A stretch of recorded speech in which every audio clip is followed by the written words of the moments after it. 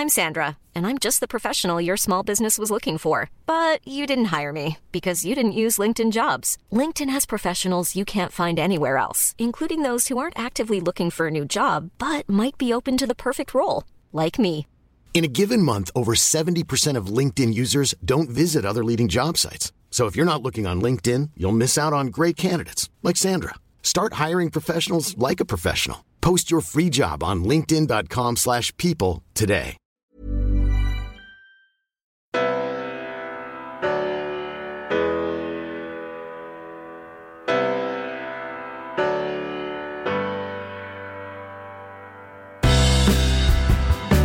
I'm Julia Gillard, and this is a podcast of one's own.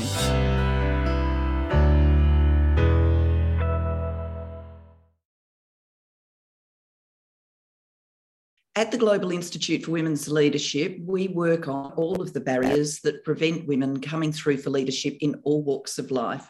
We look at those barriers through the lens of work, but also what is happening at home. And if the pandemic has taught us anything, it's that these two things are fundamentally interconnected.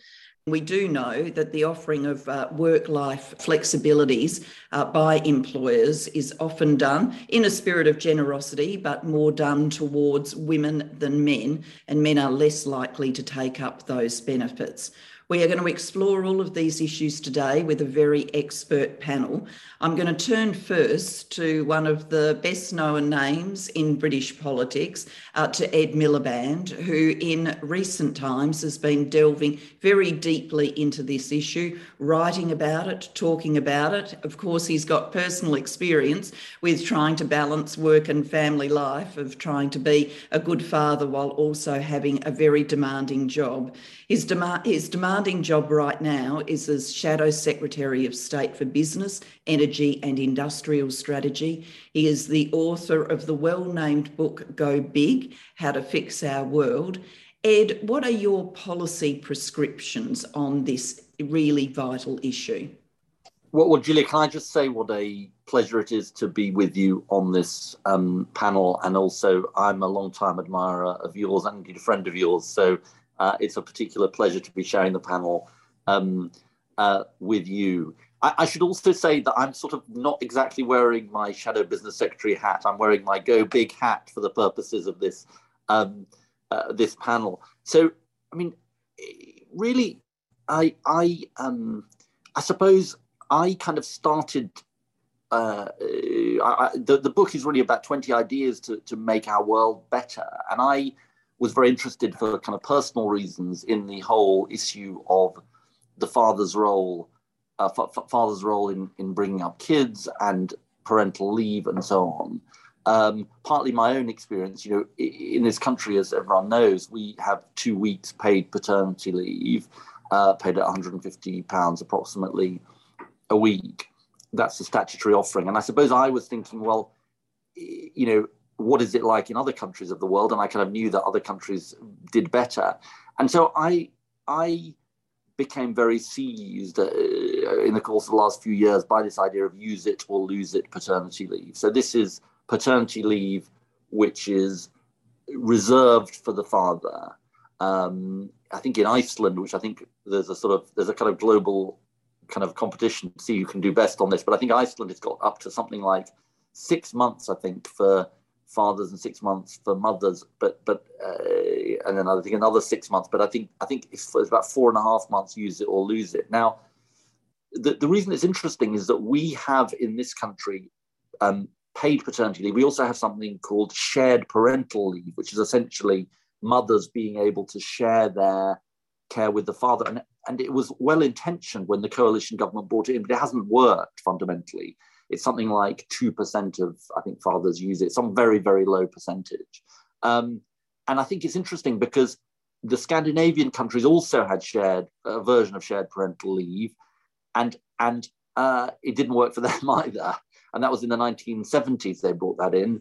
And they have increasingly, the Nordics in general have really moved to this use it or lose it paid leave. And what are the benefits of it? Well, obviously it gives fathers time off when their baby is born. It doesn't assume, as the current system in the UK does, that it's a brief pit stop, from the hospital back to work. there's a lot of evidence out there that it increases the kind of bonding of the father with the baby, and then later on as the child grows up, and that has long-lasting effects. But crucially also, if you really want to tackle the gender pay gap and gender inequality, if we continue to assume this very, very unbalanced set of assumptions about who takes the time off when a baby is born, it's no wonder that the gender pay gap explodes after children are born. So, and I think finally, Julia, I think it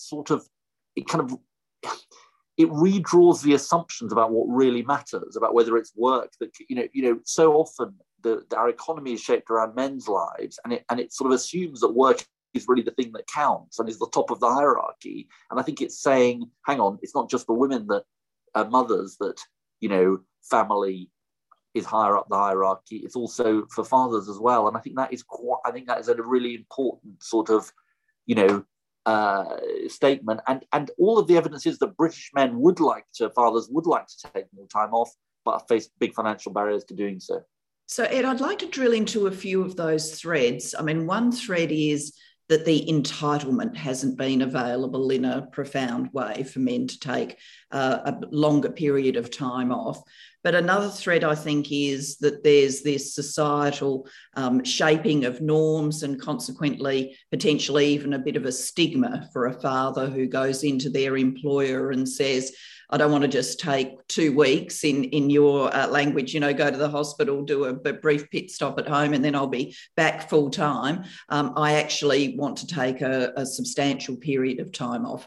And then I think a third thread is this intersection with the gender pay gap. And it seems to me that this is both a driver of who takes time off and then a shaper of the gender pay gap in the future. So for many families, if you are just doing the absolutely rational economic decision, he, the father, will be the higher income earner. And so if someone's employment is going to give way, it makes sense for the employment of the person who earns less, most likely the mother. So can I just get you to talk about each of those threads? Maybe let's start with the gender pay gap. How do you see that as both a driver and being shaped by who takes leave, and what can we do about it? Well, I think this is a very, very important point, Julia, and I think it does partly arise from our pretty miserly £150 a week, which is both the statutory paternity pay level, but is also after the 6 weeks, the statutory maternity pay level as well. It's important to point that out. And the significant in couples, the significant majority have the higher earner being the man, and therefore, if you're basically saying, look, it's 150 quid a week, and that's all you're going to get. This is the shared parental leave part of this. Why would it be the case that as you say, the rational economic decision is therefore, fundamentally for the father to go back to work, and so the gender pay gap obviously shapes that, but then exacerbates it, because I think all the evidence is that if these are the assumptions, if this is what happens in terms of time out from work, and it's predominantly women taking time, mothers taking time off work, not fathers, it all has knock-on consequences for the gender pay gap. That's my sense. So I think you're absolutely right that it's a consequence and a cause. And I'm not suggesting that dealing with that having paid use it or lose it paid paternity leave is on its own a panacea, but I think it would have an impact. And I think there are interesting examples. Aviva, the company in the UK, has done this, I think 6 months, for offer for fathers and mothers. And surprise, surprise, or maybe not surprise, paid at a decent rate. Surprise, surprise, and not surprisingly, it's not quite equal in terms of who's taken the time, but I think it's nearly there. So it's had, it does have real effects. And in a way, culture is shaped by laws. Culture shapes laws and policy, but also policy and laws shape culture.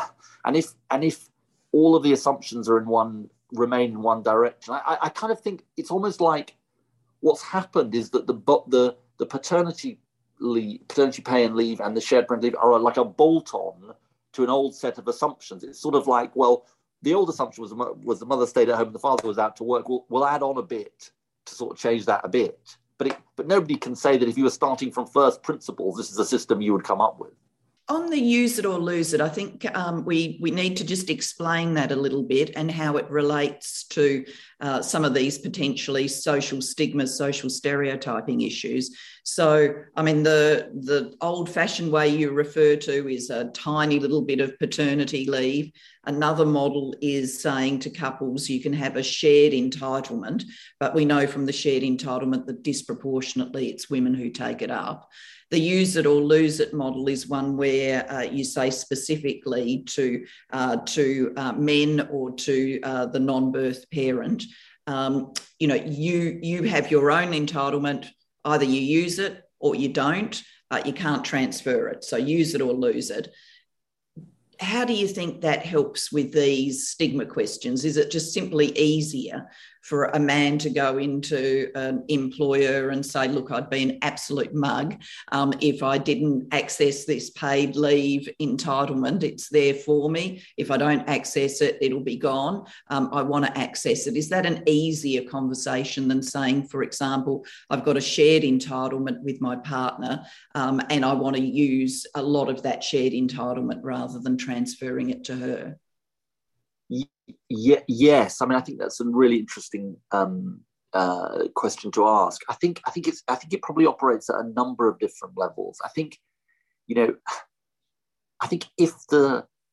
it's this point about policy shaping culture. I think if the state were to say this and to say this was available, it's almost like it is reflecting society's assumption that fathers have a crucial role in relation to their children, to their babies. And by making that assumption, I think it sort of sends a message to employers as well, really. And obviously it will become a legal entitlement, whereas it's not, to have this leave. Whereas, if you want to take more than 2 weeks, you can take the shared parental leave, but it has all these costs and so on. So I think it's sort of making quite a big statement. I also think it probably operates a little bit in the home as well, in the following sense, that the shared parental leave is essentially the mother saying, I will devolve some of my leave to you as the father. And that is quite a different way of thinking about it. And people did make this point at the time it was being introduced. Some of the expert testimony said, look, we're worried about this because we're worried it still puts it on the mother to say, well, I'm going to give some of this away. And that is a particular way of thinking about it. Whereas if you're actually saying it's not giving it away, it's actually, this is a father's entitlement.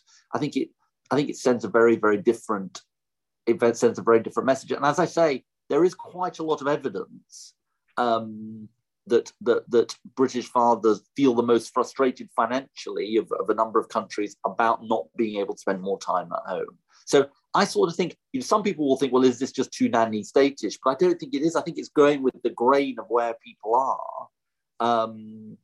But it is also sending out a set of assumptions, and it's sort of reflecting and sending out a set of assumptions to society, I guess. And how would such a scheme be financed? I mean, what would be the expectation of government's role and employers' role? Well, look, there's different ways of doing that. I mean, it tends to be financed by government one way or the other. I mean, I think, you'd have to look at that, and I don't go into this in the book. But I think I would say this, which is, there's clearly financing issues. There's a lot of competing demands on government. But I think we've got to start thinking about this investment in families as an investment.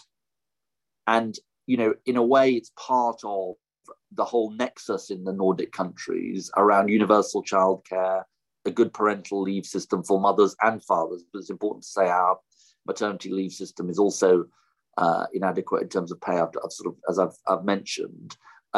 So yes, there's a cost. It would be an investment. I think it would be a worthwhile investment. And look, I think if we don't do this, we will continue to have a massive gender pay gap. I think we will continue to hold back our economy. I think, if we want to get employment rates up higher, we've got to make it possible for mothers and fathers to properly balance work and family life. That is where universal childcare, decently affordable universal childcare would make a big difference. So I think it's part of a nexus of things that say, look, this is an investment. People say investment in bridges or roads is an investment. Of course it is, but this is an investment too. And I think the Scandinavian countries are very, very good at I've got a quote in the book from the Prime Minister of Iceland sort of saying, there's this attempt to kind of divide, investment in sort of human infrastructure and physical infrastructure, and investment in human capital is an absolutely crucial investment that we can make. And I think it's a really important sort of shift that we have to undertake. Looking back on your own life, I mean, how did you manage it? Badly.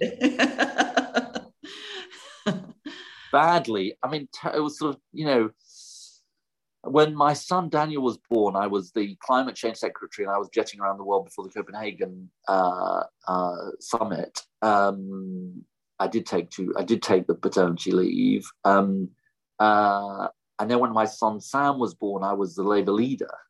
And I did also take the paternity leave, which actually did lead to some grumbling. Now, I think maybe the grumbling was more about my leadership than about my paternity leave. But,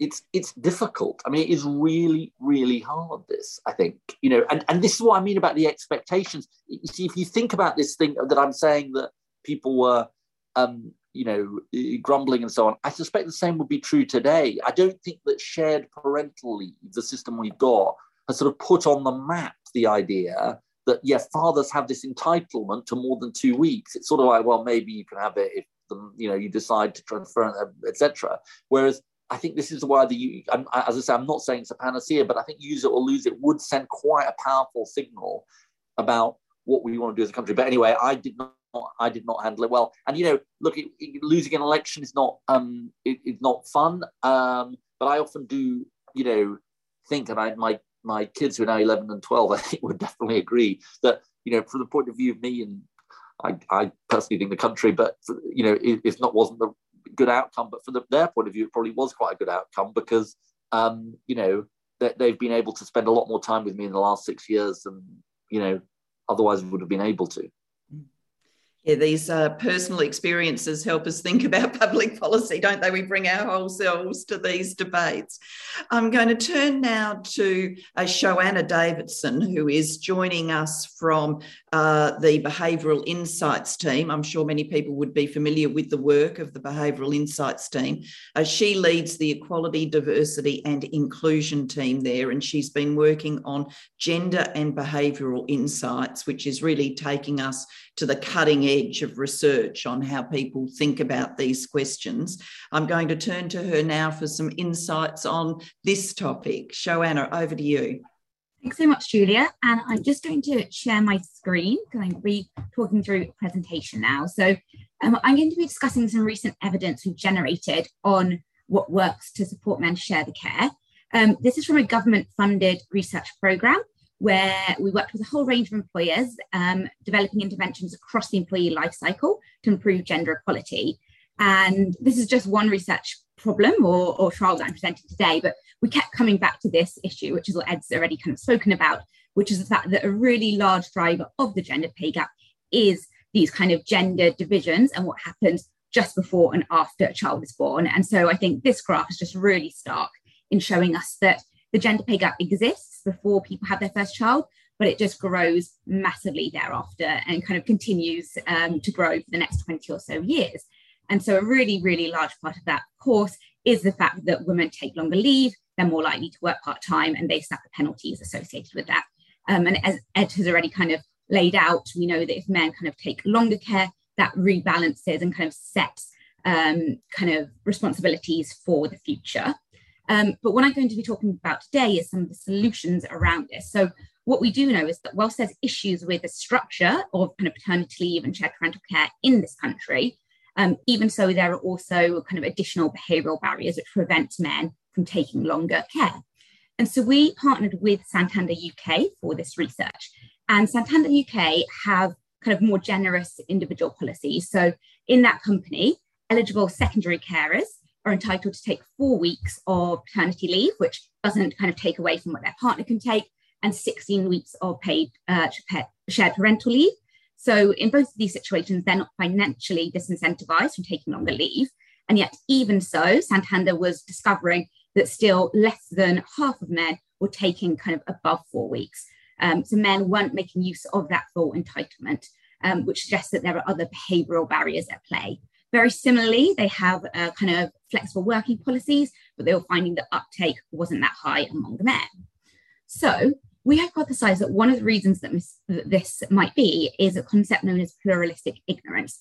And this describes a situation where the majority of people hold the same opinion, but they mistakenly believe that other people think differently. So a really a context where this has really been shown is with students and alcohol consumption on university campuses. So lots of students, if you ask them how much do you want to drink, they say not that much, but then they really think their peers are drinking a lot more, and so they will drink more to fit in. So this is really natural human behaviour. And we thought this might be happening when it comes to men and care. So men might want to take longer parental leave. They might be supportive of their peers who do so. They might think that's actually not the kind of social or societal norm, and that they would therefore be penalised and their career would suffer as a result, and this might therefore put them off that. And what we find is that pluralistic ignorance often occurs when norms are evolving very rapidly. And this is definitely the case when you look at gendered norms kind of in the UK over the last 30 or so years. So what we wanted to do is find out whether this was actually happening in Santander UK. And to do so, we set out to run an online baseline survey to collect what people's current views were and also their perceptions around what their colleagues' beliefs were. Those are around parental leave and flexible working. We also wanted to capture their knowledge of Santander policies to make sure that men knew what they were entitled to, and demographic data. And this first survey, we sent to about 1,000 men at Santander UK in January to February 2020. In terms of what this looked like in practice, just to bring this to life a little bit, we essentially asked a whole series of questions about men's personal opinions, and later we basically reversed these and turned them on their head so that men were answering from the perspective of a colleague or a manager. So one example here is that we asked, how many weeks of parental leave would you encourage a male colleague to take? And later in the survey, we said, how many weeks of parental leave would men in your workplace encourage a male colleague to take? So getting them to estimate what those norms were. And this really allowed us to see if there was a gap between those personal kind of opinions and people's perceptions of others. What we found then in terms of the results was that there was this gap, which meant pluralistic ignorance was occurring. So when it came to parental leave, we found that on average, men said that they would encourage other men to take 8 weeks of leave, but they only thought that their peers would encourage 6 weeks. So there was a difference there of around 20 to 25%, depending on whether they were answering from the perspective of a peer or a manager. And flexible working, we also had this kind of sizable gap in that participants, when asked, assumed that 65% of their colleagues would encourage male colleagues to work flexibly to balance work and non-work responsibilities. And in reality, 99% would do. So a really big gap there. The other thing that we looked into was if there was evidence of negative stereotypes. So we also asked questions such as, did men who took longer leave, were they seen as less or more competent, or were they seen as committed to their work as men who didn't take leave? And more promisingly there, we found very little evidence of these negative stereotypes. So that was really, really helpful. So now that we knew that pluralistic ignorance was occurring, the next step was to see if we could do something about that and whether kind of combating pluralistic ignorance would help men to feel more comfortable taking longer leave and working flexibly. So this time we ran another survey, but as a randomized controlled trial. And what that meant is that we separated all of the participants into 2 groups, a control version and a treatment version. And everyone saw an identical survey, apart from the fact that participants in the treatment version received feedback based on the views that we had collected in the baseline survey. So what they saw was, at the beginning of the survey, they saw this screen and it said, family leave, what some Santander colleagues have already told us. We already asked some male colleagues in Santander their views on family leave. Their responses revealed that the majority of male respondents would encourage their male colleagues to take 5 or more weeks of family leave. So this was based on that first survey. And as a reminder, only participants in the treatment group saw this, participants in the control group did not. Later in the survey, we also gave them feedback on the flexible working element. And so this was worded very similarly, and it said almost 100% of male respondents would encourage their male colleagues to work flexibly in order to balance their work and non-work responsibilities. And so all the other questions are identical. At the beginning of the survey, so straight after they saw feedback, we asked men about what their future intentions would be. So if they were to have a child, how much leave would they like to take? And would they like to plan to work flexibly in the future? And otherwise, we were just asking similar questions to the baseline survey. So in terms of the results, what we found was that men who saw that feedback, so they were in the treatment condition, were significantly more likely to plan to take between 5 to 8 weeks of parental leave. There was an increase of 62% in the treatment condition compared to the control. However, we also found this unintentional effect, where we also saw that there was a reduction in men who are planning to take over 16 weeks of leave. So what you can see on this graph is that essentially we altered the distribution of responses. So men who previously may have taken less than 2 weeks or 3 to 4 weeks were more likely to shift up, taking 5 to 8 weeks. But at the other end of the scale, men who might have been thinking about taking more than 16 weeks may have also reduced that. So there's kind of unintentional effect. We think the reason that might have been is that we might have unintentionally anchored people to taking 5 to 8 weeks by kind of setting this new social norm. So by saying the majority of people supported 5 to 8 weeks, men who might have been thinking about taking longer might also thought, oh, maybe I should take 5 to 8 weeks. So this was a little bit worrying. And we wanted to kind of look into this more. So we actually had the chance to replicate this trial with a second global bank. And this time we rephrased the feedback to try to see if we could avoid this effect. So here, what we did was we made a different range of numbers more salient rather than just talking about that middle range. So we talked about inviting 1,000 men to take the survey. We talked about the fact that 7 in 10 managers said they would support men taking at least 6 weeks. But of those, 74% were supportive of men taking 12 weeks or more. So really trying to make it clear that there was still support at the high end of the scale. And this time, what we saw was that we had a similar effect in terms of increasing the number of men who wanted to take 5 to 8 weeks of leave. We managed to reduce a significant reduction at that longer end of the scale. So that was really, really promising. Going back to Santander, we also looked, of course, at flexible working. And here, much more kind of simply, the results were positive in that we saw that we significantly increased the proportion of men saying that they planned to work flexibly in the future by 4%, which might not sound like much, but as you can see, on this scale, there was already quite a high proportion of men who wanted to do that. So we may have been limited by a bit of a ceiling effect. So that was quite a lot of information on that research study. So just in terms of summarizing the key takeaways, we find that even when the right structural incentives are in place, there are still behavioural barriers that prevent men from taking longer care and from working flexibly. And we know that social norms are really influential, that we take cues around how to behave from others and we like to fit in the crowd. That's really natural, but that can be particularly dangerous when we do misinterpret group norms. So in these cases of pluralistic ignorance, if you do find that pluralistic ignorance is occurring, providing accurate feedback can help target that. So in this research, we found that it helped men to feel like they could plan to work flexibly and take longer parental leave in the future. It also increased their support for other men to do those things, and it reduced that gap between actual and received norms. If you as an organisation are looking to do this, then do start by measuring existing attitudes and making sure that you understand what the social norms in the organisation are. You don't have to be limited to sharing feedback through a survey. That was part of this research design, but whatever you normally do, so posters, emails, case studies, whatever it is, you can use whatever communication channels are open to you. And do try to avoid this anchoring effect by, again, communicating social norms, also what men are entitled to and the kind of what the policy enables men to take. So just to say, if you are interested in knowing more, we do have resources available on our website. So we've got a blog, a much more detailed report. We go into a lot more detail, infographics and animation videos you can share with colleagues, and do feel free to get in touch with any questions. And I will now try to stop sharing my screen. Thank you so much. That's a fascinating data set to see, and it's going to help us as we now dive into lived experience and perceptions about taking leave. And on that, I'm going to turn to Drew Gibson. Drew, thank you for joining us. Drew is an experienced wellbeing, culture, inclusion and communications professional. He worked for Santander, and of course that was where Joanna started with the research project. He's particularly passionate about this area of shared parental responsibility. He's also passionate about mental well-being, and I think the two of those things are very much linked. Drew, can you tell us a little bit about yourself and how you've lived this personally?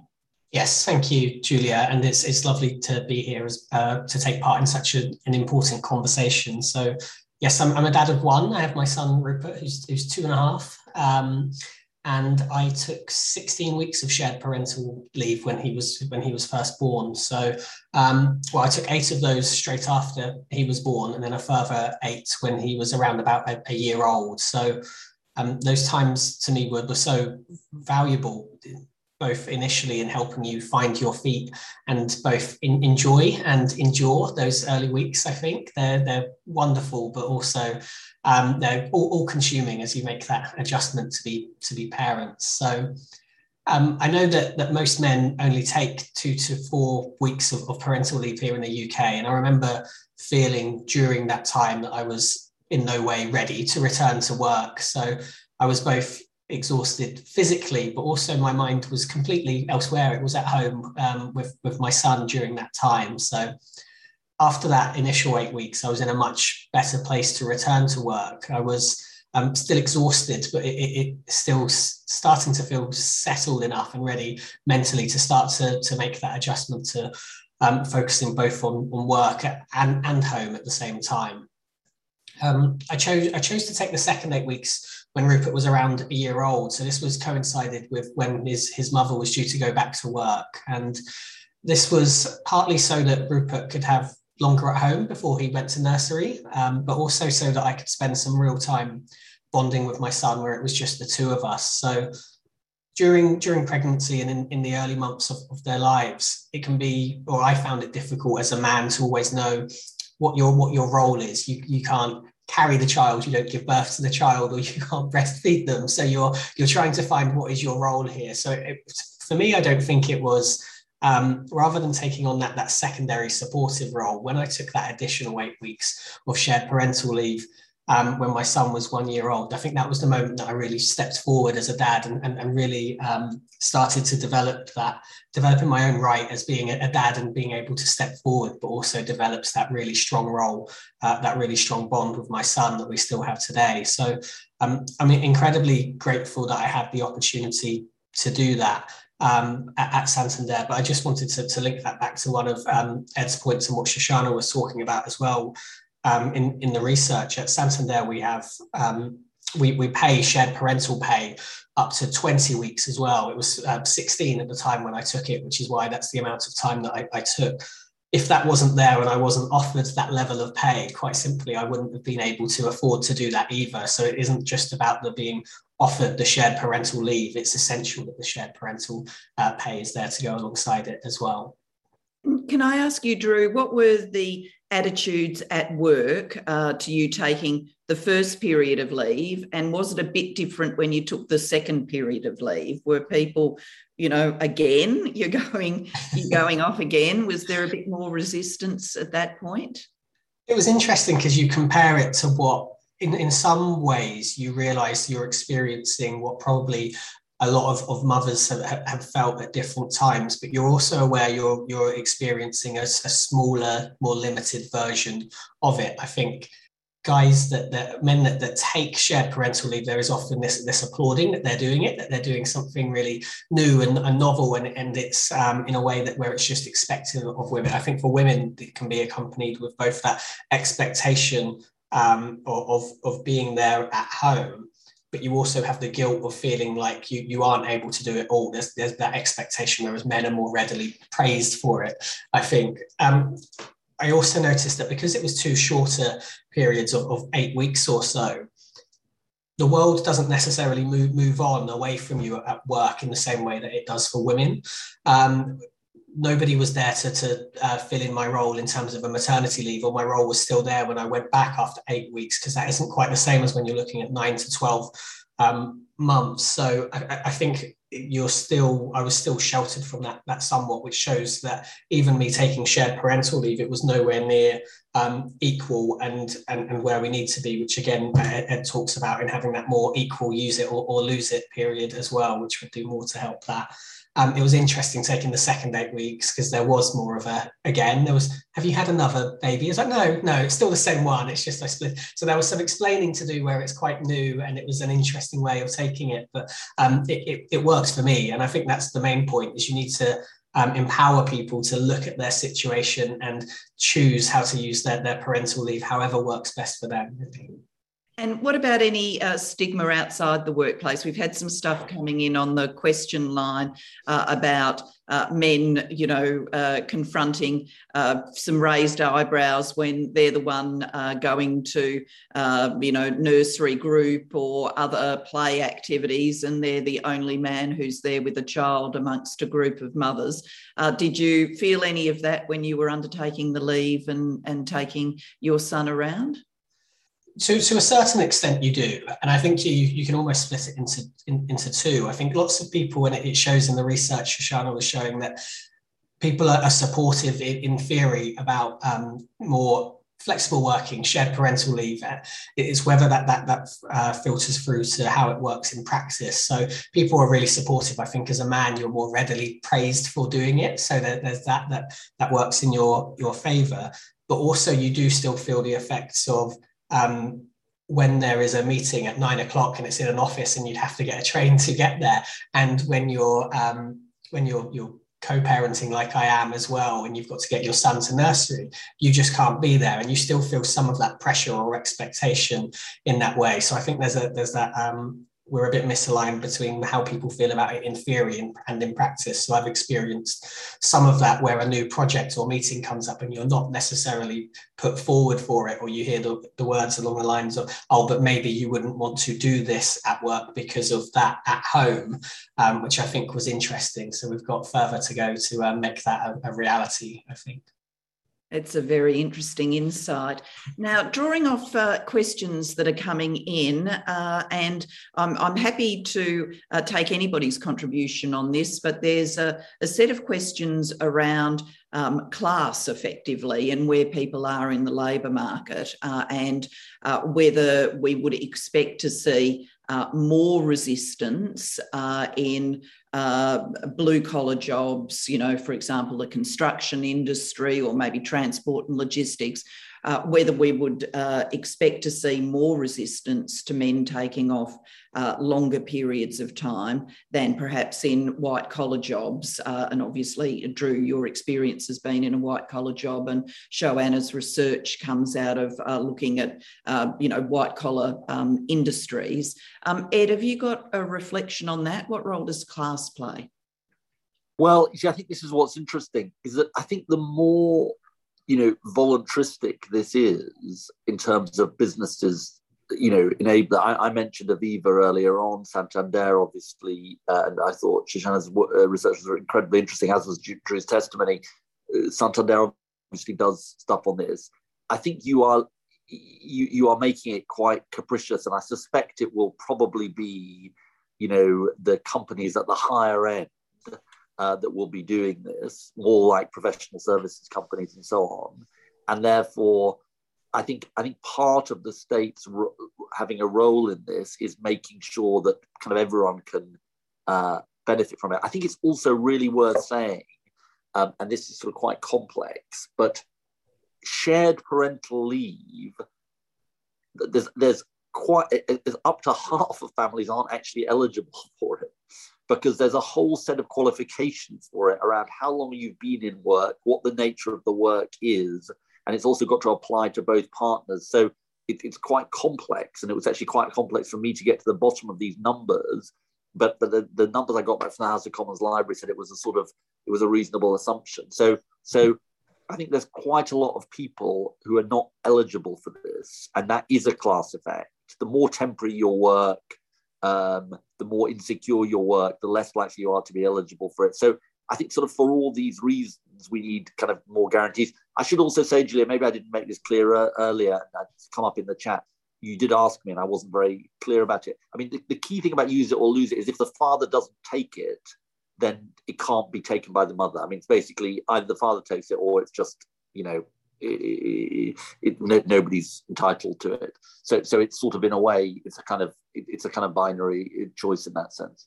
Drew or Shoanna, do you have any reflections on that question of class and position in the labour market? And I might add to that, it's not, there's some questions coming in not just about occupations, but also about employment or working structures. So are we talking about something that matters for employees and is a credible policy move for employees, but not credible for those who work in the gig economy or are self-employed, run small businesses? How do we conceptualise that?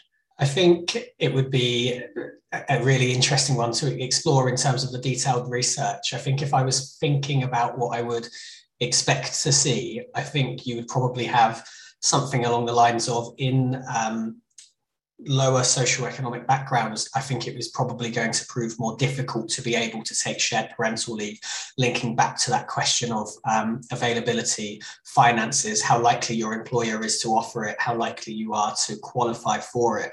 And that will feed through into, again, what are those social norms and expectations that are there? So we're not just dealing with the last 20 or so years of ingrained gender roles here. We're talking of hundreds of years, if not thousands. So that isn't something that you change overnight. And it's going back to Shoshana's, the research that we're talking about here. We're seeing that so much of that is still just that we're still not overcoming that, and we need that reinforcement over time. You need to be able to see it, and you need to be able to make it possible for people to take it and keep talking about it and raise that awareness as well. So the other thing I was just going to say is, even though I'm here talking about my experience of shared parental leave, it wasn't something that I actively explored. It was only when my manager came to me and asked me if I was considering it that I really thought about it. So that explains that just how much of it is just about, some of it will be pluralistic ignorance and wondering what other people think. Some of it is it just doesn't come into our way of thinking because it isn't what's normal. And I think we're going to see that move at different paces depending on, as Ed's talking about, across different countries, but of course across different industries and social classes as well. Yeah, I guess I think I probably don't have a lot to add, but just that there's going to be very different barriers in place for all sorts of different reasons. And so finance is going to be particularly a barrier where people are not entitled to shared parental leave, which might be the case more in kind of when you're self-employed and kind of working in the gig economy and factors like that, which means that social norms probably are going to be less important if you are trying to support men to take the care in those environments. But I wouldn't say that social norms are necessarily going to be less favourable. Social norms are kind of such a product of the individual culture, and they vary even within organisations, within teams, within departments, within organisations. This research was with Santander UK, but of course, even with the financial sector, I'm sure different companies have very different norms, and different companies will be more or less accepting of dads who take longer leave. And so I wouldn't assume that, social norms are going to necessarily differ by class. But I would say that it's important to recognise the range of barriers and that this is only kind of one solution to this wider problem. Thank you. There are also some questions about, and Drew, you actually raised this, that corporations are less likely to backfill for a man who is taking time off versus a maternity leave cover for a woman who is taking time off. And is that actually creating a barrier? Is that perhaps part of the next step, that as we seek to normalise men taking longer periods of time off, that there does need to be that cover, because part of the barrier could otherwise end up being that you don't want to go back to, complete chaos, a million emails and heavens knows what else might have built up in the period that you're taking off. Are there any reflections on that?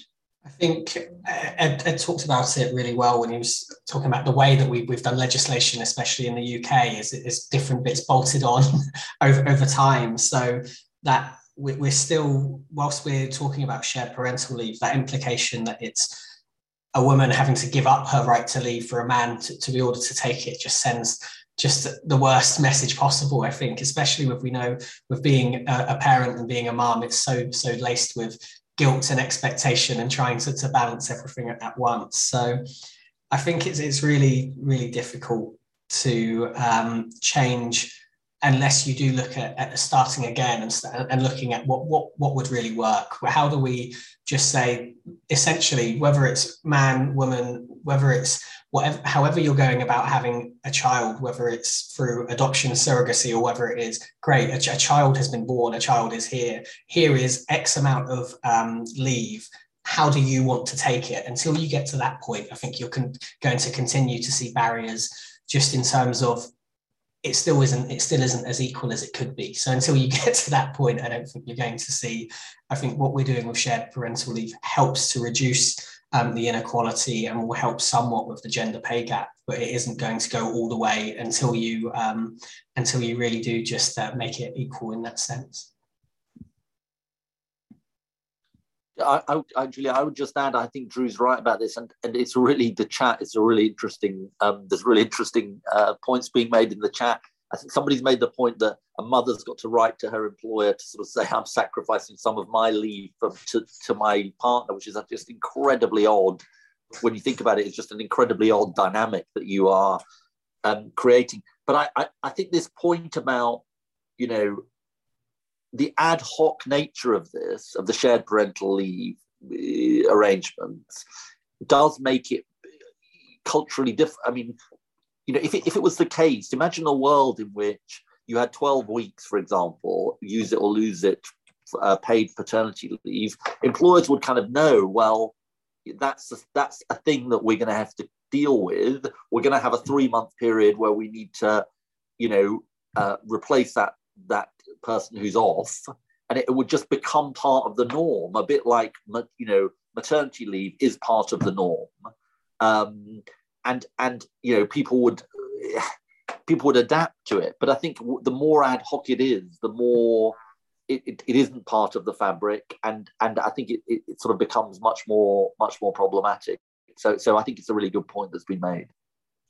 And coming in on the chat too, there's a lot of comments about role modelling. I mean, and I'll ask the whole group this question, but Ed, starting with you, I mean, you know, can you imagine a day where we see a male Prime Minister take 12 weeks off because a child's been born in his family? I mean, obviously, we've witnessed Jacinda Ardern being the second woman in the world to have a baby in office, and she took, I can't remember how many weeks, but she took a relatively brief period of leave, and her partner is the principal caregiver, in the sense that he's the one who hasn't been working whilst she's got on with being Prime Minister. But can you imagine seeing a male Prime Minister role modelling like that from the top? I mean, these things are impossible until they happen, and then they seem absolutely normal. You know, I don't see why not. I mean, Prime Ministers have deputies. You know, why not? I mean, actually, what you know, it would send a very important signal, wouldn't it? I mean, it would send a signal about what matters and what's valuable, and you know, the role of dads and so on. So, you know, as I say, it might seem, well, is it hard to imagine? But you know, it may be hard to imagine at the current moment, but I don't think it's at all impossible. And looking at the corporate world, Shoanna and Drew, you might want to comment on this. I mean, how far away is it that we see the CEO of a major global company role model taking this kind of leave? It goes back to the question almost in reverse about what type of work you are doing. In certain areas of work, I think it will be more difficult than others, whether that's what role you are or what level of seniority you are at. I think as you get through to more senior levels in an organization, it becomes that much more valuable and sends a stronger message if you're able to do it. But it can also become that much harder for you to be able to take that time. And I'm not just talking about shared parental leave here. I think I'm talking about parental leave in general. So I'm sure there's lots of senior women who have had that same conundrum when they get to that level of an organ, and you're making that decision around, do I want to progress my career, or do I want to take time off and have a family? And it's I think it's not impossible. It can happen, and we'll see more and more of it, but I think it's definitely can still be more difficult at those senior levels. Yeah, and I would just add that I think probably the next step of that as well is not only making it possible for people to take this leave, but also making it possible for them to come back and work kind of flexibly and work part-time, because we know that is so critical, and so many women kind of fail to progress once they start working part-time because those roles just aren't available at senior levels. And so normalising that is also such a key part of this challenge. That's a very important reminder. We've obviously been focused on the leave, but unless we normalise too the part-time flexible work arrangements, and I think part of what comes from Drew's lived experience is having the conversation. I think it would be quite normal to have the conversation with a woman who's returning from maternity leave. What are her expectations about returning full-time or not returning full-time? And employers wouldn't be surprised if she says, no, I want to return on more limited hours. Whereas do they even have that conversation with men who have had a child in their family or are returning from a period of paternity leave? I think one thing I'd be interested in people's reflections on is we're talking about this in a very sort of stylised sense of people are at work or they're on leave. In the world emerging from the pandemic, how porous are those concepts going to be, and how much should we welcome that, and how much should we be afraid of it?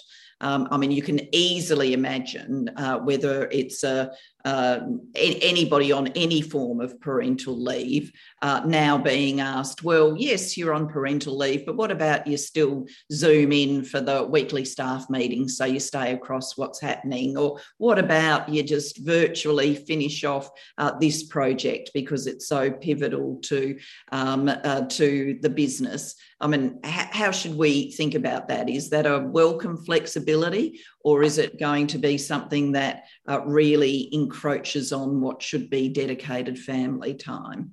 Ed, you would have had a bit of, yes, you're on leave, but can you still run out for a press conference kind of requests? I mean, it's interesting, isn't it, how one's thinking evolves on this. I think that you're right to highlight the real dangers of this, Julia, actually.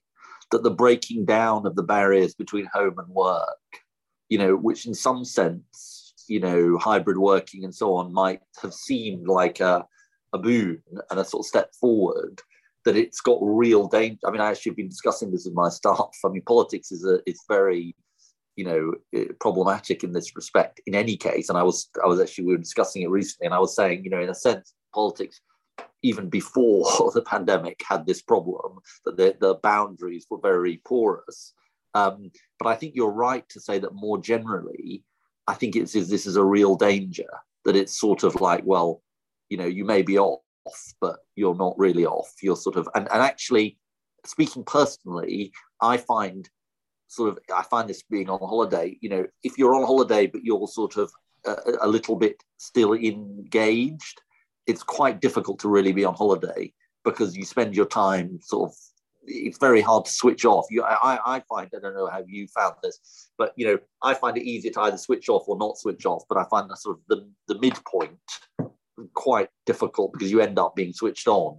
You can't be half switched off, really. At least that's my experience. There are other reflections on this. I certainly agree with you.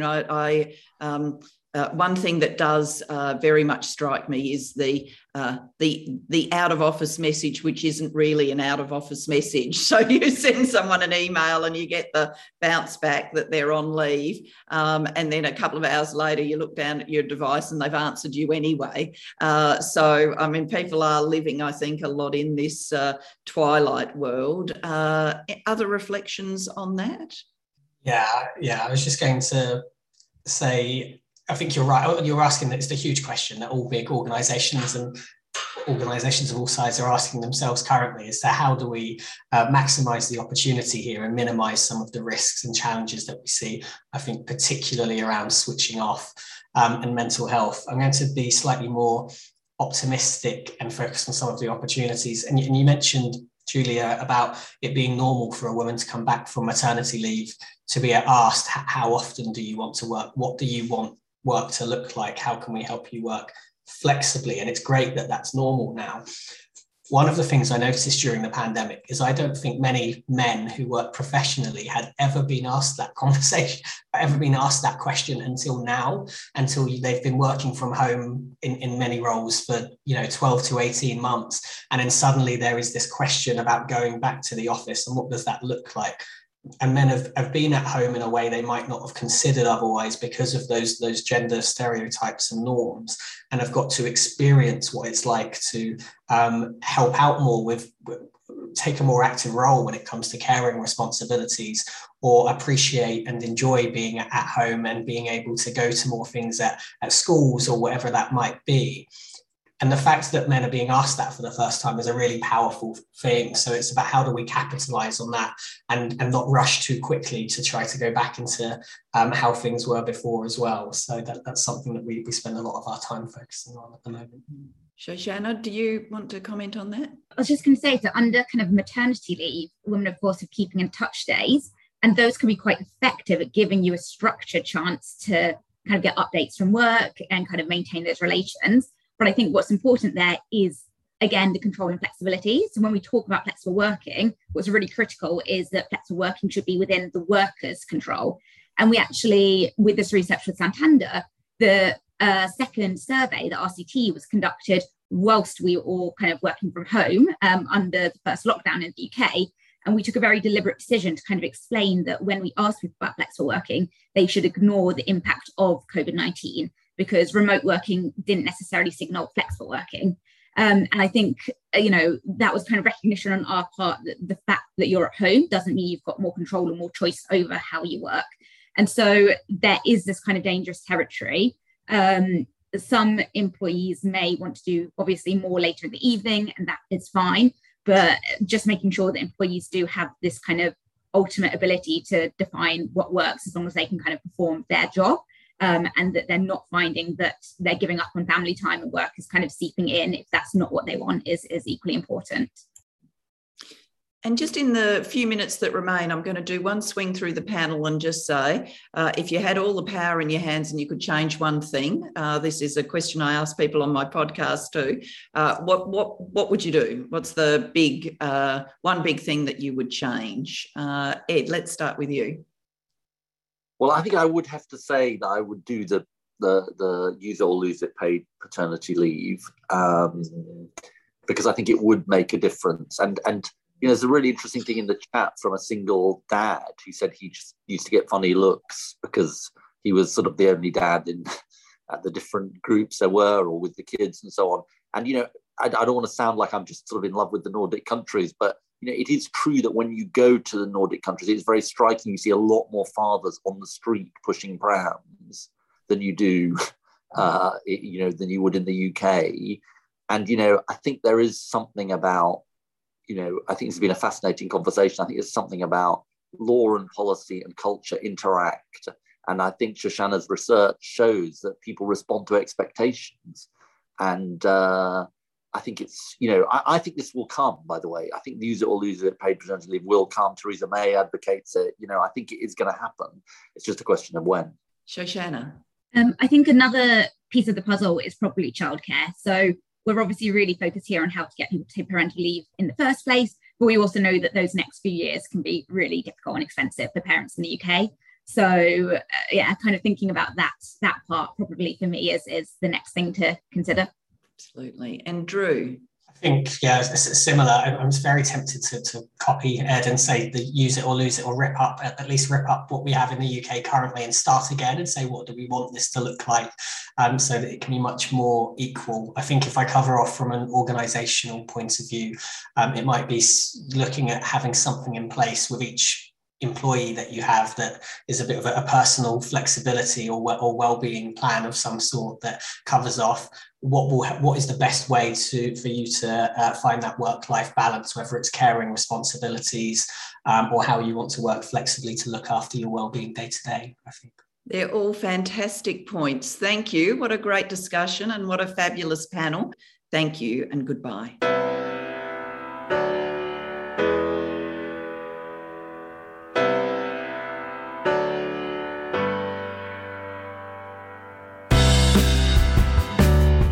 A Podcast of One's Own is a production of the Global Institute for Women's Leadership at King's College London. The Institute works towards a world in which women of all backgrounds have fair and equal access to leadership.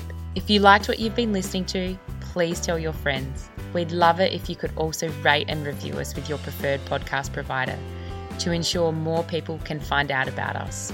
If you have feedback or ideas of who you'd like to hear on the show, please email us at giwl@kcl.ac.uk. This podcast has been produced by Connie Blafari and edited by Nick Hilton. To stay up to date with the work of the Global Institute for Women's Leadership, visit our website at giwl.kcl.ac.uk and sign up to our updates. Thanks for listening and join us next time.